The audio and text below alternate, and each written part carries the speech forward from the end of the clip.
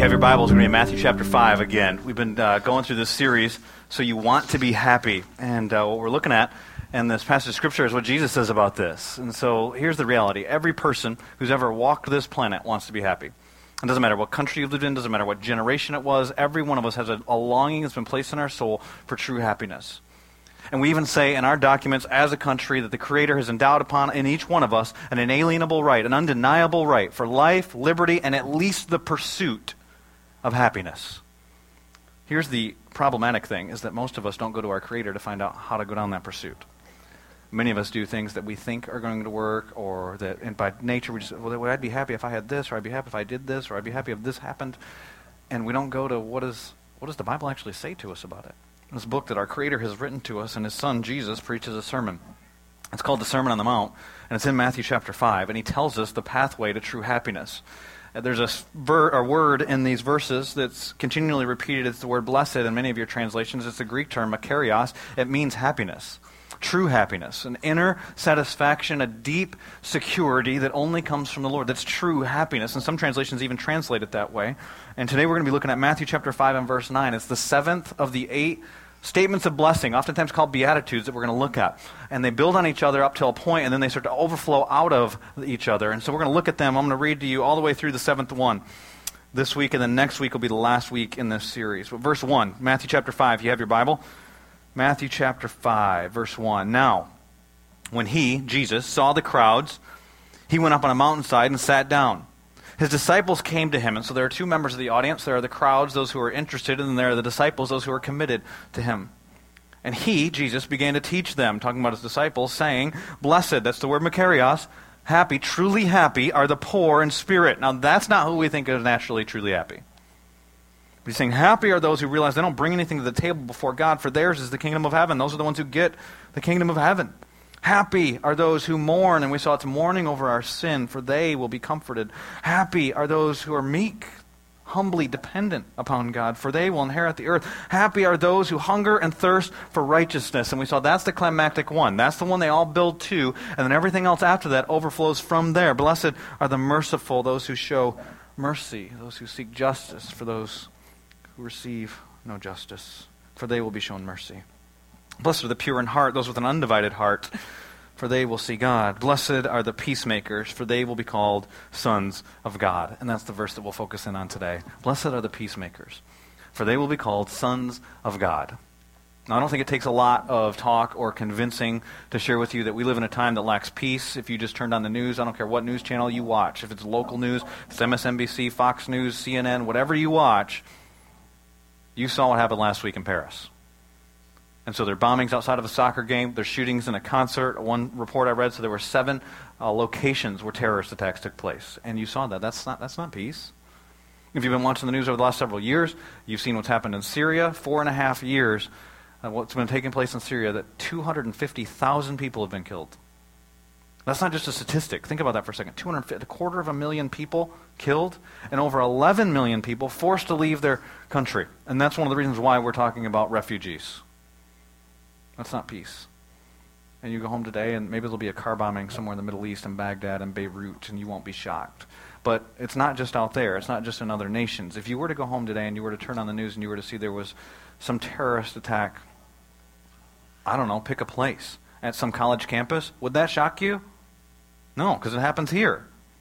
What about, and I don't even want to say this, but at a movie theater or at a church? That happens here. We see that. It's become regular, and you don't have to just be reminded of it when you fly somewhere and you go through the security. You go to that this actually impacts your life, but here's the problem with that. We think a lot of that stuff is out there. And so not only is there not peace in our world, I don't think I have to convince you of that, but there is not peace in many of our lives. Ask some of the lawyers that go to our church. We have a lot of them. Ask some of the counselors. We have a few of those too. What do they deal with? And it's not just watch the debates and see the political lack of peace, or watch the economy and see the economic lacks of peace that we have, but think about in our own relationships, in marriages, in families, with neighbors, people with their companies, companies with other companies. And think about how many battlefields there are in our world, and how many people are lacking peace. And then Jesus says here, truly happy. Blessed are those who make peace. So there can't be a lot of people that are doing this, right? Because we lack so much peace. And so today what we're going to do is I'm going to ask one big question. What does the life of a peacemaker look like? What does that look like? And then if you want to apply this to your own life, then you ask yourself, does that mean? Does it describe me? Because today's message is going to have 4 points. Each one of the points answers this question. What does the life of a peacemaker look like? And the first point is this, that peacemakers have the personal peace of God. That's a key word, of, if you're taking notes and you write it down. The peacemakers have the personal peace of God. Now, as a pastor who's personally struggled with anxiety, I know what it's like to be on my face and wonder, is my faith not good enough? Why isn't this working? To talk with my counselor about it and be struggling through. Why am I so anxious? Why can't I can talk about this. I know the verses. I can teach it to other people. I can tell you, I know it's easier to define peace, to give you the background of peace, to talk about the Greek word of peace, to give you verses about peace, than it is to actually experience peace. What we're talking about here is actually experiencing the peace of God, which is something we know God wants. It's all throughout the Bible. It's mentioned. Peace is mentioned over 400 times directly throughout the Bible. If you go from cover to cover, what you end up seeing is God continually talked about as a God of peace. Just in the New Testament, I'll give you a few verses if you want them for your own study. 1 Thessalonians 5, verse 23. May God himself, who? The God of peace, sanctify you through and through. That means make you more like Jesus. Hebrews 13:20, just the very beginning of it. May the God of peace, he's called that again. Romans chapter 16 and verse 20. The God of peace will soon crush Satan under your feet. All right. I like that. Because who robs us of peace? It's oftentimes the lies that we believe. Who's the father of lies? Satan. So the God of peace gives us peace, and he sends his son, who's called then the Prince of Peace. Isaiah chapter 9, coming up on Christmas season. This is a verse you might see even at secular stores or on cards sent to you. They'll give this verse. This is a verse that shares the gospel, really. For unto us a child is born, to us a son is given, and the government will be on, all the responsibility will be on him, and he will be in control. The government will be on his shoulders. He will be called, and he gives 4 titles. Wonderful Counselor, Mighty God, Everlasting Father, Prince, Son of the King of Peace, of the God of Peace, Prince of Peace. And when the angels declare his birth, the shepherds out in the field, what do they say? Glory to God in the highest, and on earth, peace to men, but not all men, peace to men on whom his favor rests. And you see peace all throughout the Bible. The beginnings of books start, may peace be with you. Let God's face shine upon you. May his peace be with you and give you his peace. And we continually see the peace being mentioned throughout the Bible. Easy to talk about. It's interesting, actually, when you look at the Bible, at the very beginning of the Bible, in Genesis chapter 1 and 2, they had perfect peace. They're in perfect relationship with God. Then you jump to the end of the Bible, you look at the book of Revelation. God wipes away all the tears. He deals with all the sin. There's no more hunger. Talks about heaven. There's going to be perfect peace then. Here's the problem, and here's a visual for you. We don't live in Genesis 1 and 2, and we don't live in the book of Revelation. We live between the covers of the Bible, where there's sin. In this world we will have trouble. He's overcome the world. He's the one who gives peace. The only way we get peace is from him. Easy to talk about, hard to have. And here's why. Imagine what it was like for Adam and Eve, the first married couple, in Genesis chapter 2. I don't know how long they lived like that, but there was they didn't wear any clothes and they had no shame. That had to be pretty cool. I mean, I'm not trying to give you visual pictures. I'm just saying, just think of how awesome. No shame, no guilt. They didn't have any baggage. There was no stuff from past relationships. There was no sin issues. They never fought once. So was this like a millisecond between Genesis 2 and Genesis 3? Or was there like years of no fighting? They didn't care who squeezed the toothpaste. Well, they didn't have toothpaste, I guess. Whatever. They didn't care about bad breath. They didn't have bad breath. There was no sin. Can you even imagine what that world must have been like? I can't even imagine what that was like. Because I've smelled my own breath. But then you know what happens if you've read the Bible in Genesis chapter 3. See, God had told Adam, you're not to eat of the tree. You can have everything in the garden. You can have all the stuff that's here, but there's one tree I don't want you to eat of, the knowledge of good and evil. And he told Adam, and Adam's responsibility then, because he's the spiritual leader of his family, was then to tell his wife. And what we end up seeing is that she gets tempted by Satan. She eats of the tree. Adam's standing right there the whole time, being a passive man, not taking leadership in his family, watches this happen. Then he takes the fruit himself and eats it. And then they have shame, and they try to hide themselves. They try to cover themselves. And then God comes looking for them, and they hide, which is ridiculous that they're hiding on God. But we do it. I read Jonah, different people, we do it. We run from God. And then God says, why are you hiding? Oh, because we were ashamed. Why? You ate, didn't you? You ate of the tree, didn't you? Yeah, well, and then think about what happens. This woman you gave me, she ate, and she gave me some. And then we know what happens is that God gives them the curses. He gives curses Satan, tells Satan what it's going to be like. There's going to be enmity between him and the woman's seed. And God's prophesying about Jesus coming there, even in Genesis. We see Jesus even in Genesis chapter 3, same in verse 15. And then what ends up happening is the woman gets her curse, and the man gets his curse. And the woman's curse is that her childbirth, there's going to be great increase in pain. Think about that. And then what's going to happen for man is going to be incredibly frustrated with his work. And then we don't get everything that happens in their lives after that. And so I just use your imaginations for a minute and try and think, because now sin's here, you can imagine the relationship. What do you think it was like right after they got kicked out of the garden? Because then God says, we got to kick them out of the garden so they don't eat of the tree of life, because we told them that they would die. If they eat of the tree of life, they'll live forever. They're out of Eden. What do you think the first night was like for Adam and Eve, together as a couple, after they were kicked out of the garden? Do you think they snuggled up together? I'm going to imagine that was their first fight. And from every woman that I've ever met, so I'm not picking on any one person, I'm pretty confident the first words were, what was that whole throwing me under the bus before God deal out there? And, well, you're the one who ate the thing. And then it goes back and forth, and I would imagine that Adam slept on a rock the first night. There might have been lots of other options, but he was on the couch, and they didn't have a couch, so there had to be something bad out there. And then there were fights that took place after that, and they covered themselves up, and there's shame, and there's guilt, and then somehow they must have made up because they have kids. And so what ends up happening in chapter 4 is then they have their first child, and they have Cain and Abel. And first of all, think of the delivery room. What do you think the delivery room was like for those two, by the way? So no epidural. And there's greatly increased pain in childbirth. I don't know how many of you fathers have been in a delivery room, but it is not a place that was designed for you. They let you go in there no matter what you do, what you say, what you don't say, where you stand, where you don't stand. It will be wrong, I promise you. I know that Eve said this. You did this to me. In Hebrew, she said it at that moment. And it was intense, and it was problematic. And then Cain and Abel are born, and if you read Genesis 4, it doesn't go well in their relationship either. One of them kills the other one. And so there's sibling rivalries, there's problems in marriage, and then there moves on to wars and rumors of wars and problems with neighbors and their boundary lines and problems with racial conflict and problems with all the stuff we deal with now. That's the world we live in. And here's what we end up wanting to do. We never think to ourselves, maybe the problem's in here. We keep thinking, if I just fix the political system, if I could just get my guy elected, if I just lived in a different place, if I just had a different job, and there's a problem in the marriage, if I just had a different spouse, and problem with kids with their parents, if you'd just give me different parents, God, and then we just keep thinking, if we could change the stuff out there, then we'd have the peace that we want. I read a story by a psychologist this week, Dr. Henry Link, and he was talking about one particular family that he was doing some counseling with. And the mother and the daughter couldn't get along with anybody. They had constant conflict with everybody else in the family. The ironic thing was the daughter had given her life to try and accomplish world peace. And so she worked for an organization. I can't remember the name of the organization. But she worked for an organization to try and help nations not have war with one another. He said as the psychologist, it was so ironic to him to listen to this woman talk about how her desire and all of her social time, all of her activities, all of her giving of her time was for this. But she had constant conflict in her own family. Like, you want nations to get along? You can't even get along with your own family? The irony of that. And so then he said, what ends up happening is we have these inferiority issues, and we've got these insecurity issues, and we've got all these problems inside, how things aren't going the way that we want, and we think if we fix stuff out here, it'll go well.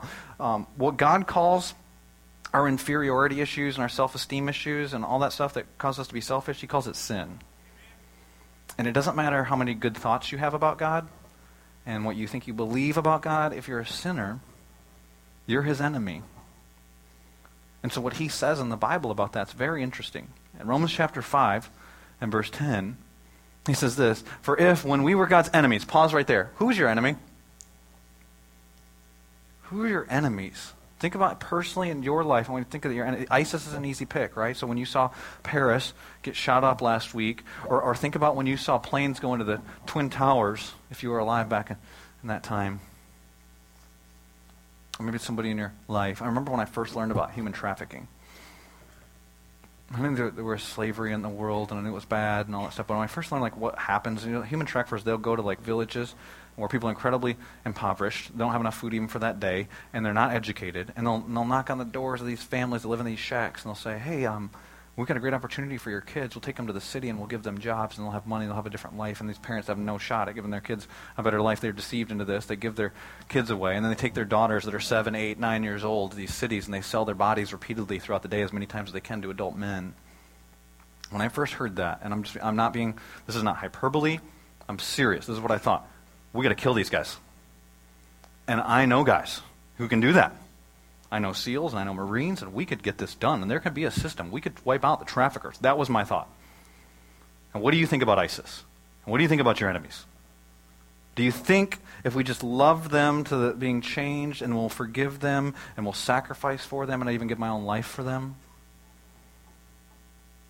Look at the rest of this verse. For if when we were God's enemies, we were his enemies because of our sin, we were reconciled, that's peacemaking, to him through the death of his Son, how much more, having been reconciled, shall we be saved through his life?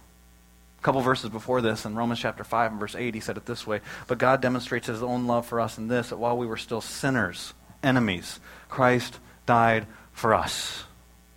See, the gospel is the power of God unto salvation. It's not just that he died for us, and therefore none of us are his enemies. It's those who've received him to be Savior that are reconciled to him. It's John chapter 1 and verse 12. For those who received him, for those who believe in his name, he's given the right to be called children of God. So if you want peace with God, you've got to receive his Son, Jesus Christ, who while you were his enemy because of your sin, he gave his life for you. And to receive Jesus doesn't mean to just think nice thoughts about him or to send some good vibes towards him. It means to not trust in your religious life. It means to not trust in your good things that you've done. It means to not trust in whatever you trust in and shift your trust to what he's done for you on the cross to pay for those sins. The penalty of those sins was the wrath of God, and he took it at the cross. But it is possible to have peace with God and not to have the peace of God. Our point was that peacemakers have the personal peace of God. You have to have peace with God to have the peace of God. But it's possible to have peace with God, that you've been reconciled because of your belief in what his Son Jesus did for you on the cross, and not have the peace of God. I mean, you're experiencing it on a regular basis because you live in this world and you get distracted by the sins that are happening here and you get focused on things and you start going on the wrong path too, even as a believer in Jesus. I love what Paul says in Philippians chapter 4. He's writing to a group of people who are experiencing division from within the church, persecution coming from outside the church. Paul's writing while he's in prison, and he says this, do not be anxious about anything. Easier to say than to do, right? Then here's what the command is. But in everything, in every circumstance, in prayer and in petition with thanksgiving, present your request to God. And then what happens? There's a promise. So there was a command, now there's a promise. And the peace of God, which transcends all understanding, that you can't even understand in this world, will guard your hearts and your minds in Christ Jesus. He's talking about a peace that makes no sense because you live in a world where there is no peace. And the people who have peace, it's false prophets who cry to you, false peace, peace, peace, when there is no peace. And they give you fake things where it's just you don't deal with stuff and you suppress it and you won't talk about it. And if we just had the right guy in the office, but real peace comes when you have the God of peace in your life. How do you experience that? I've told you that I've struggled with anxiety. I've been in a season of experiencing incredible peace with God, but I can't give you a formula to do it. It's simple to state. It's really hard to experience. You want to study some of it in the Scripture? I'll challenge you to go through and see how Jesus interacts with people throughout the Bible and how many times he says to someone after he heals them, forgives them, does something that transforms their life, and he says, go in peace. One of my favorite stories over the last 10 years, I've probably shared it with you hundreds of times, is in Luke chapter 7. There's a woman who comes. She's got a story, and it's a mess. And she weeps over Jesus' feet. She anoints his feet with perfume, and then Jesus says her sins are forgiven. Her sins, which are many, are forgiven. And he says, those who have been forgiven much, they love much. And then at the end, in Luke chapter 7 and verse 50, Jesus said to the woman, your faith has saved you. Go in peace. It's the people who have actually done what these Beatitudes say. That you're poor in spirit, you realize you don't bring anything to the table, that you've mourned like this woman has mourned over her sin. It breaks your heart that you've sinned this way, so much so that it causes you to humbly depend upon God, that you're meek. That you then hunger and thirst for his righteousness. You want something that you're not going to get from this world. You want something that only he can deliver to you. In a dry and weary land where there's no water, you want him. In a situation where everything should dictate, you manipulate your circumstances, that you want something here that would please you, that you want him.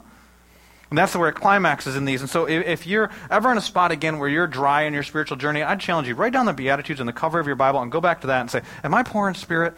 Am I mourning over my sin? Am I longing for His righteousness? Because when I'm longing for His righteousness, what then ends up happening is an overflow, and these other things start to happen. Then I'm merciful to other people. Then I'm undivided in my heart. I'm pure in heart. Then I become a peacemaker. It's a great spiritual checklist to just go through the Beatitudes and ask, are these true of me? Now that you know what they mean, use it. For me, a verse that's been significant to me in this season of peace has been in Isaiah. And Isaiah says this in chapter 26, verses 3 and 4, "You will keep in perfect peace him whose mind is steadfast because he trusts in you." So easy to say, right? Trust in you. And then it says, why would you trust in Him? Trust in the Lord forever. For the Lord is the rock eternal. He's the rock. He's the one that doesn't change. He's the one that holds the universe in control and every situation in your life in the palm of His hand. So stop worrying about all the situations in your life and trust Him. That's peace. That's the peace of God. But notice in our verse, it doesn't just say that blessed are those who love peace, blessed are those who have peace, blessed are those who pray for peace, blessed are those who experience peace. It doesn't say any of that stuff. But in order to be able to do what we're about to talk about doing, you have to have the peace. You can't give out what you don't have. You have to have the peace of God to be able to be the person that's commanded in this passage. In Matthew chapter 5, verse 9, go back and read it again with me. Blessed are the peacemakers. There's an action that takes place here. So what do? Well, the ultimate picture of a peacemaker is someone else who helps other people make peace with God. Peacemakers, what does the life of a peacemaker look like? First, they have the peace of God in their lives, and then they help others have peace with God. They're the evangelists. They're the people who share their faith. They're the people who tell other people how they can then be reconciled to God, that while we were yet sinners, Christ died for us, that we've all sinned, that we've all fallen short of the glory of God, but that God provides a way. And then people get all bent out of shape. There's only one way. Well, there's a way. There's a way that you can be reconciled, and it's through His Son. And how cruel does He have to be if there's more than one way and He killed His Son? He's a loving God. He's a gracious God. And it was the only way. And why did He come? Because He's the ultimate peacemaker. Jesus is the picture of the ultimate peacemaker. Luke chapter 19, verse 10. The Son of Man came to seek and save that which was lost. And so we're being peacemakers ultimately when we're demonstrating His life, when we're doing what He did, which is reconciling people with God. There's a passage of Scripture that was written about 700 years before Jesus walked the earth. It was in Isaiah chapter 52. It describes His life, but it talks about us and our role too. It's quoted in Romans chapter 10, verses 15 through 17, but in Isaiah it says this, "How beautiful on the mountains are the feet of those who bring good news, who proclaim peace and share the gospel, who bring good tidings, who proclaim salvation, who say to Zion, your God reigns." Reconcile people with God. In the context of spiritual warfare, in Ephesians chapter 6, in the book of Ephesians chapter 6, and it is ending, and it's all wrapping up there, and then we get told that we don't battle against flesh and blood. We're in a spiritual battle. We've got to put on the full armor of God. Then it says this in Ephesians 6:15, "And with your feet fitted with the readiness that comes from the gospel of peace." So peacemakers are people who share their faith. The peacemakers are people who help other people reconcile with God. Now, I've shared with you before the statistics about evangelical Christians sharing their faith, and they're not good.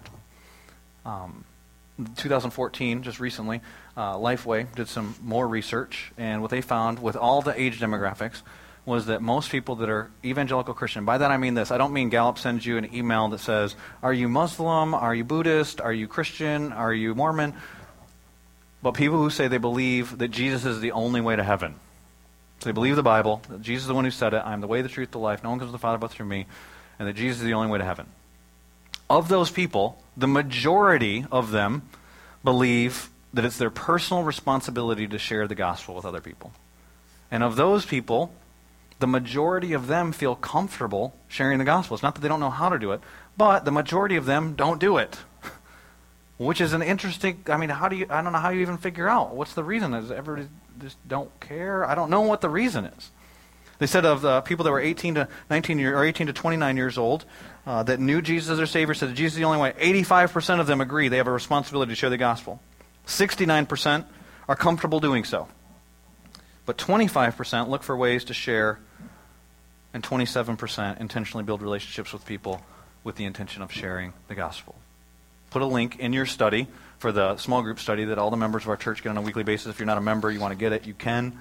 That gives more of the stats. You want to dig more into it. The best stats, if you look at the best stats, they'll say that 52%, so about half of evangelical Christians actually will share their faith in a year's time period.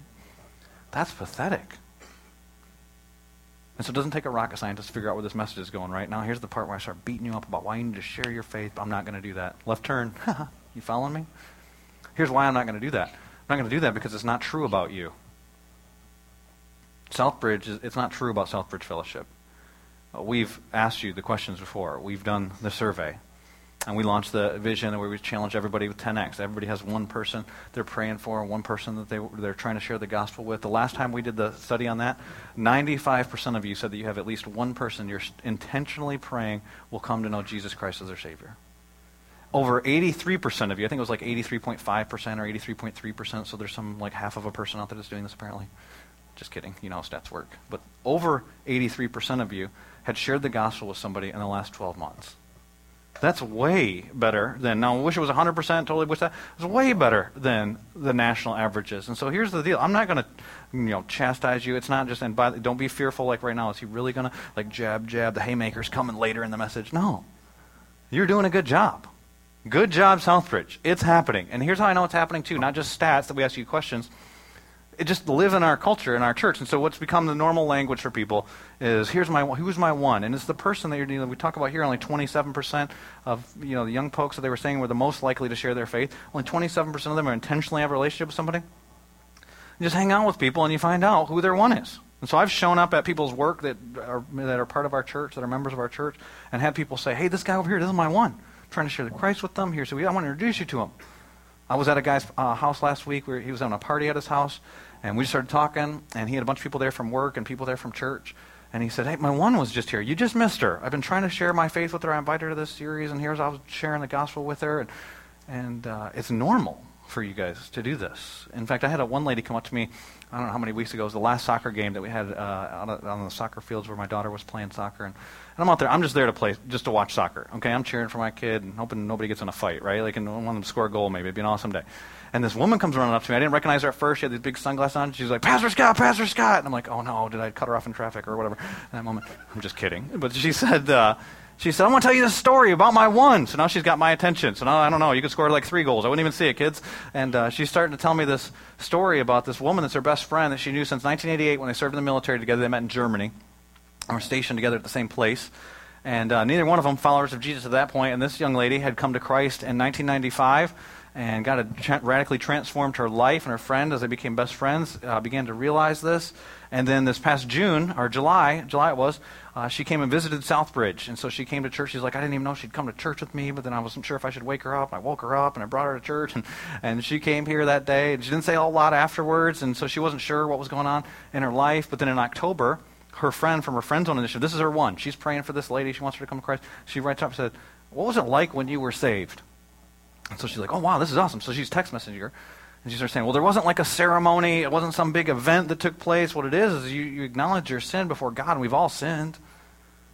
It says, and then you believe that Jesus, what he did on the cross for your sins, takes care of that. And so you shift your trust from whatever you're believing in now to believing in Jesus' death on the cross and paying for that for you. And do you want to do that? She led her friend to Christ via text message while she was in another state. Isn't that awesome? We rejoice in that. So her name's Laura. She's not here today. She's actually up in Virginia because her friend's going to be getting baptized in the church up in Virginia today. And she said she's going to send me a picture of it. So I'll maybe post it on Facebook. Her friend said that I could share her story and send all that stuff. So maybe I'll pop that on there. But you're a part of that, by the way, of this church. Because you're doing it. Some of you, it's real practical like that. You've seen this happen. Some others of you have led your one to Christ. Some of you, it's been people in your neighborhood. Some of you, it's been family members. Some of them have been people that live in this city. Some people around the world, around the country, all kinds of different places. But let me tell you something, Southbridge, it's happening. Not just the pictures of the people you see out in the lobby, but it's happening in their lives, and it's happening on different people's lives, and you're doing it. And so I'm not here to chastise you or to condemn you or to try and force you into doing it. You're doing it. It is happening. And it happens directly like that. It happens indirectly too. It happens for different, some of you give money financially on a regular basis, and we take some of that money, we give it away to see other things take place. One of the ways that we do that is through our missionaries. Some of you know Grant and Jody Waller. They live in Madagascar, Africa. They went there to plant churches. They've planted 10 churches so far since they've been there. They've gone to people that have never heard the gospel, shared the gospel with them. They've trusted Christ, have then raised up within those people lay leaders and elders that are in that place, somebody that will pastor their church, and they have actual churches. None of them have buildings yet either. But they are a real church. That's a joke, by the way. But they are real, just like the Bible said. They're a real church. They're a body of believers that are living together that didn't know the gospel, that now know the gospel. God's changed their lives. And we send out a team at least once a year to go there. And you may remember recently we had prayed over the team. John Wyatt, that was on the worship team today, was on that team. One of our elders, JD, a young couple that's in seminary, Nathan and Tessa Baker were on that team. They went. JD, when he came back, he's the one I got the report from. He was so excited. He said we had over 40 people trust Christ. This time, if we had stayed longer, it would have been 140 some people. I said, why didn't you stay longer? Like, why didn't you stay more? And he starts telling me all about what this is like. I was joking. Like, obviously, they're going to continue to do the work there with the missionaries. But these people with white skin go out in this village, and they got attention automatically because they're the only ones there with the white skin. But then they can speak the language of these people. They care enough to have learned the language. And they start building relationships with these people, and they start telling the story of the Bible, and they start telling them about Jesus. While we were enemies, Christ died for us, and these people are coming to Christ. And he brought back even some video. You can watch some of it. Of some of the folks getting baptized. It's not as nice of a baptismal as we will use today after the service. They're in a mud pit where cows bathe, by the way. But here it is.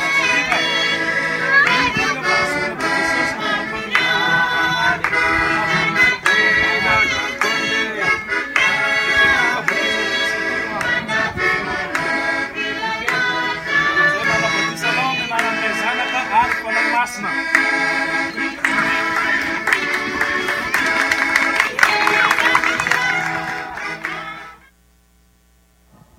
that cool? Amen. That is an extension of us, by the way. We sent them out. You prayed for them. You financially supported them. There's in a way that you've had a role in those people getting baptized. And so you might not meet them on this earth, but maybe in eternity, one of those people, the Mahapalai people, will come up to you and say, thanks for your faithfulness. Thanks for praying for me. You prayed for my salvation. You see me get baptized. Wasn't that amazing? You played a role in that. And with Grant and Jody being there, our missionaries, the teams that we send out being there, we planted a church, our first church in the United States in Grand Rapids this year. They're going to be baptizing people today. Pastor Josh and Stephanie, some of you have invested in their lives. Some of you given, if you give just even to our general fund, we give money to them to try and support that church. And they're going to be baptizing their first baptismal service today. And so while we're out there baptizing after the service, we know there's some people in Michigan that are doing the same thing, and you played a part in that. And so, Southbridge, I just want to tell you, you're doing it, and it's happening. Lives are being changed, and it's not normal, by the way. I have one pastor friend that I pray for. He pastors a church in Colorado, and we pray for his church that just one person would come to Christ. We see it happen all the time at Southbridge. We have 40 people trust Christ on Easter. We have people, somebody will probably trust Jesus today. Maybe they already did in the first service. Maybe it's you. We have regularly people trusting Christ in our services on Sunday mornings, through Celebrate Recovery, our children's ministry, some of you just at your work and in your neighborhood, with people who live in Virginia and people that live in Chicago and all over the place. We're reaching people for Christ. It's happening. And so you're living the life of a peacemaker. Thank you for doing that. And that's what a peacemaker is. Third thing a peacemaker is, it's kind of obvious, we won't spend a ton of time on it, is a peacemaker not only helps others make peace with God, they make peace with others. And so just read Matthew chapter 5. We don't have time to go through the whole thing, but it says in Matthew chapter 5 and verse 9, blessed are those who make peace, who are the peacemakers. So they'll be called sons of God. Then you jump down to the end of the chapter, in Matthew chapter 5, verse 44 and 45. And when you're reading the Bible, just a way to read the Bible is look for themes. What does it say there? It says, just before this it said, you've heard it said, love your neighbor, you can hate your enemy. But Jesus says, red letters, but I tell you, love your enemies. Pray for those who persecute you, that you may be sons of your Father in heaven. Wait a minute, but what did that beatitude say? Blessed are the peacemakers, they will be called sons of God. And so here we've got this parallelism, it's the same thing. That here's how you're going to reveal that you're of your Father, is you're going to do the things your Father's done. He's a peacemaker by nature, so make peace with other people in your lives. It's so important, so you got this at the beginning of the chapter, in chapter 5, verse 9, then verses 44 and 45. Jump just to the middle of the chapter, in verses 23 and 24. It's so important, he says this, don't worship if you're not going to make peace with other people. I don't want your worship. Jesus says, therefore, if you're offering your gift at the altar, and then remember that your brother has something against you, leave your gift. Stop worshiping. He's not speaking in hyperbole here. So it'd be like me saying, hey, you got to reconcile with somebody. When I asked you who your enemy is, you thought of your mother-in-law, your ex-husband, the person your ex-husband cheated with, whatever the thing. You got to deal with that? Get up, go. Go ahead, really. Like, it's not hyperbole. If you need to go, I won't judge you. I can't see you anyways. These lights are in my face. But he's saying, it's not that Jesus doesn't want your worship. It's not that God doesn't want you singing praises to him. It's not that he doesn't want you showing up. It's not wanting you laying your life down for him. He doesn't want your lip service without your heart. And so let's make peace with those in your life. Paul says it like this in Romans chapter 12, verse 18. If it is possible, it's not always possible. As far as it depends on you, it doesn't always depend upon you. But he says, if it is possible, as far as it depends on you, live at peace with everyone. That's an action, a peace maker, not a peace lover, not a peace prayer, not a peace wanter, peacemaker. You take action. You make amends where you can make amends. You ask for forgiveness. You take initiative. You can't control what they say. You can't control what they think. You can't control how they feel or what they do. But as much as it depends upon you, you make peace. That might mean sacrifice on your part. That might mean laying your life down. That might be hard. But it's like your Father. Because that's the fourth point. The fourth point is when we're peacemakers, we look like our Father. And so what does the life of a peacemaker look like? It's someone who has the peace of God in their life. It's someone who helps other people make peace with God. It's someone who makes peace with other people. And when you do that, you look like your Father. I don't think that takes much explanation at all. Because have you ever heard somebody say, you look like your father. You're just like your mom. You're just like your dad. It's not saying that you are your mom. It's not saying that you are your dad. Notice it's not saying in this passage in Matthew chapter 5, verse 9, how to become a child of God. It's saying that then you are sons of God. Now, how to become one? John chapter 1, verse 12. For those who have received him, those who believed in his name, he gives them the right to be called children of God. It's not just everybody. It's those who've trusted Jesus as their Savior. You may need to do that. But then how does it look in your life? Well, when you're doing the things that he would do, how does that happen? Well, when you're broken in spirit, when you mourn over your sin, when you hunger and thirst for righteousness, then an overflow of that is then you'll be merciful to other people. You'll be undivided in your heart. You will be a peacemaker that seeks to make peace not just vertically with God, but you want to do it horizontally with other people. And that's what happens at the cross. He breaks down the dividing walls between us, the racial dividing walls, the gender dividing walls, the social dividing walls, the economic dividing walls, and he gives us peace with one another. We live that out when we live out the gospel, and we look like our Father. So the application of this message is this. Who do you need to make peace with? With God? Some of you may need to trust Jesus Christ to be your Savior. Some of you may need to make peace with another person. And that might be, Thanksgiving's coming up. Thanksgiving for some people is a synonym for awkward moments. And here's why. It's because oftentimes the tensions that are happening in families that either don't get talked about or blow up. What are you going to do about it? Or some people just don't show up because they're so busy and it's such a long trip and we know the real reasons. How do you make peace with them? As long as it depends on you, what do you do? And it doesn't mean that you don't deal with problems. It doesn't mean that you don't share the gospel. Those of you who might be your only believer in a family. The next beatitude flows out of this one. Blessed are the persecuted. As much as it depends upon you, if at all possible, but you can't compromise the truth.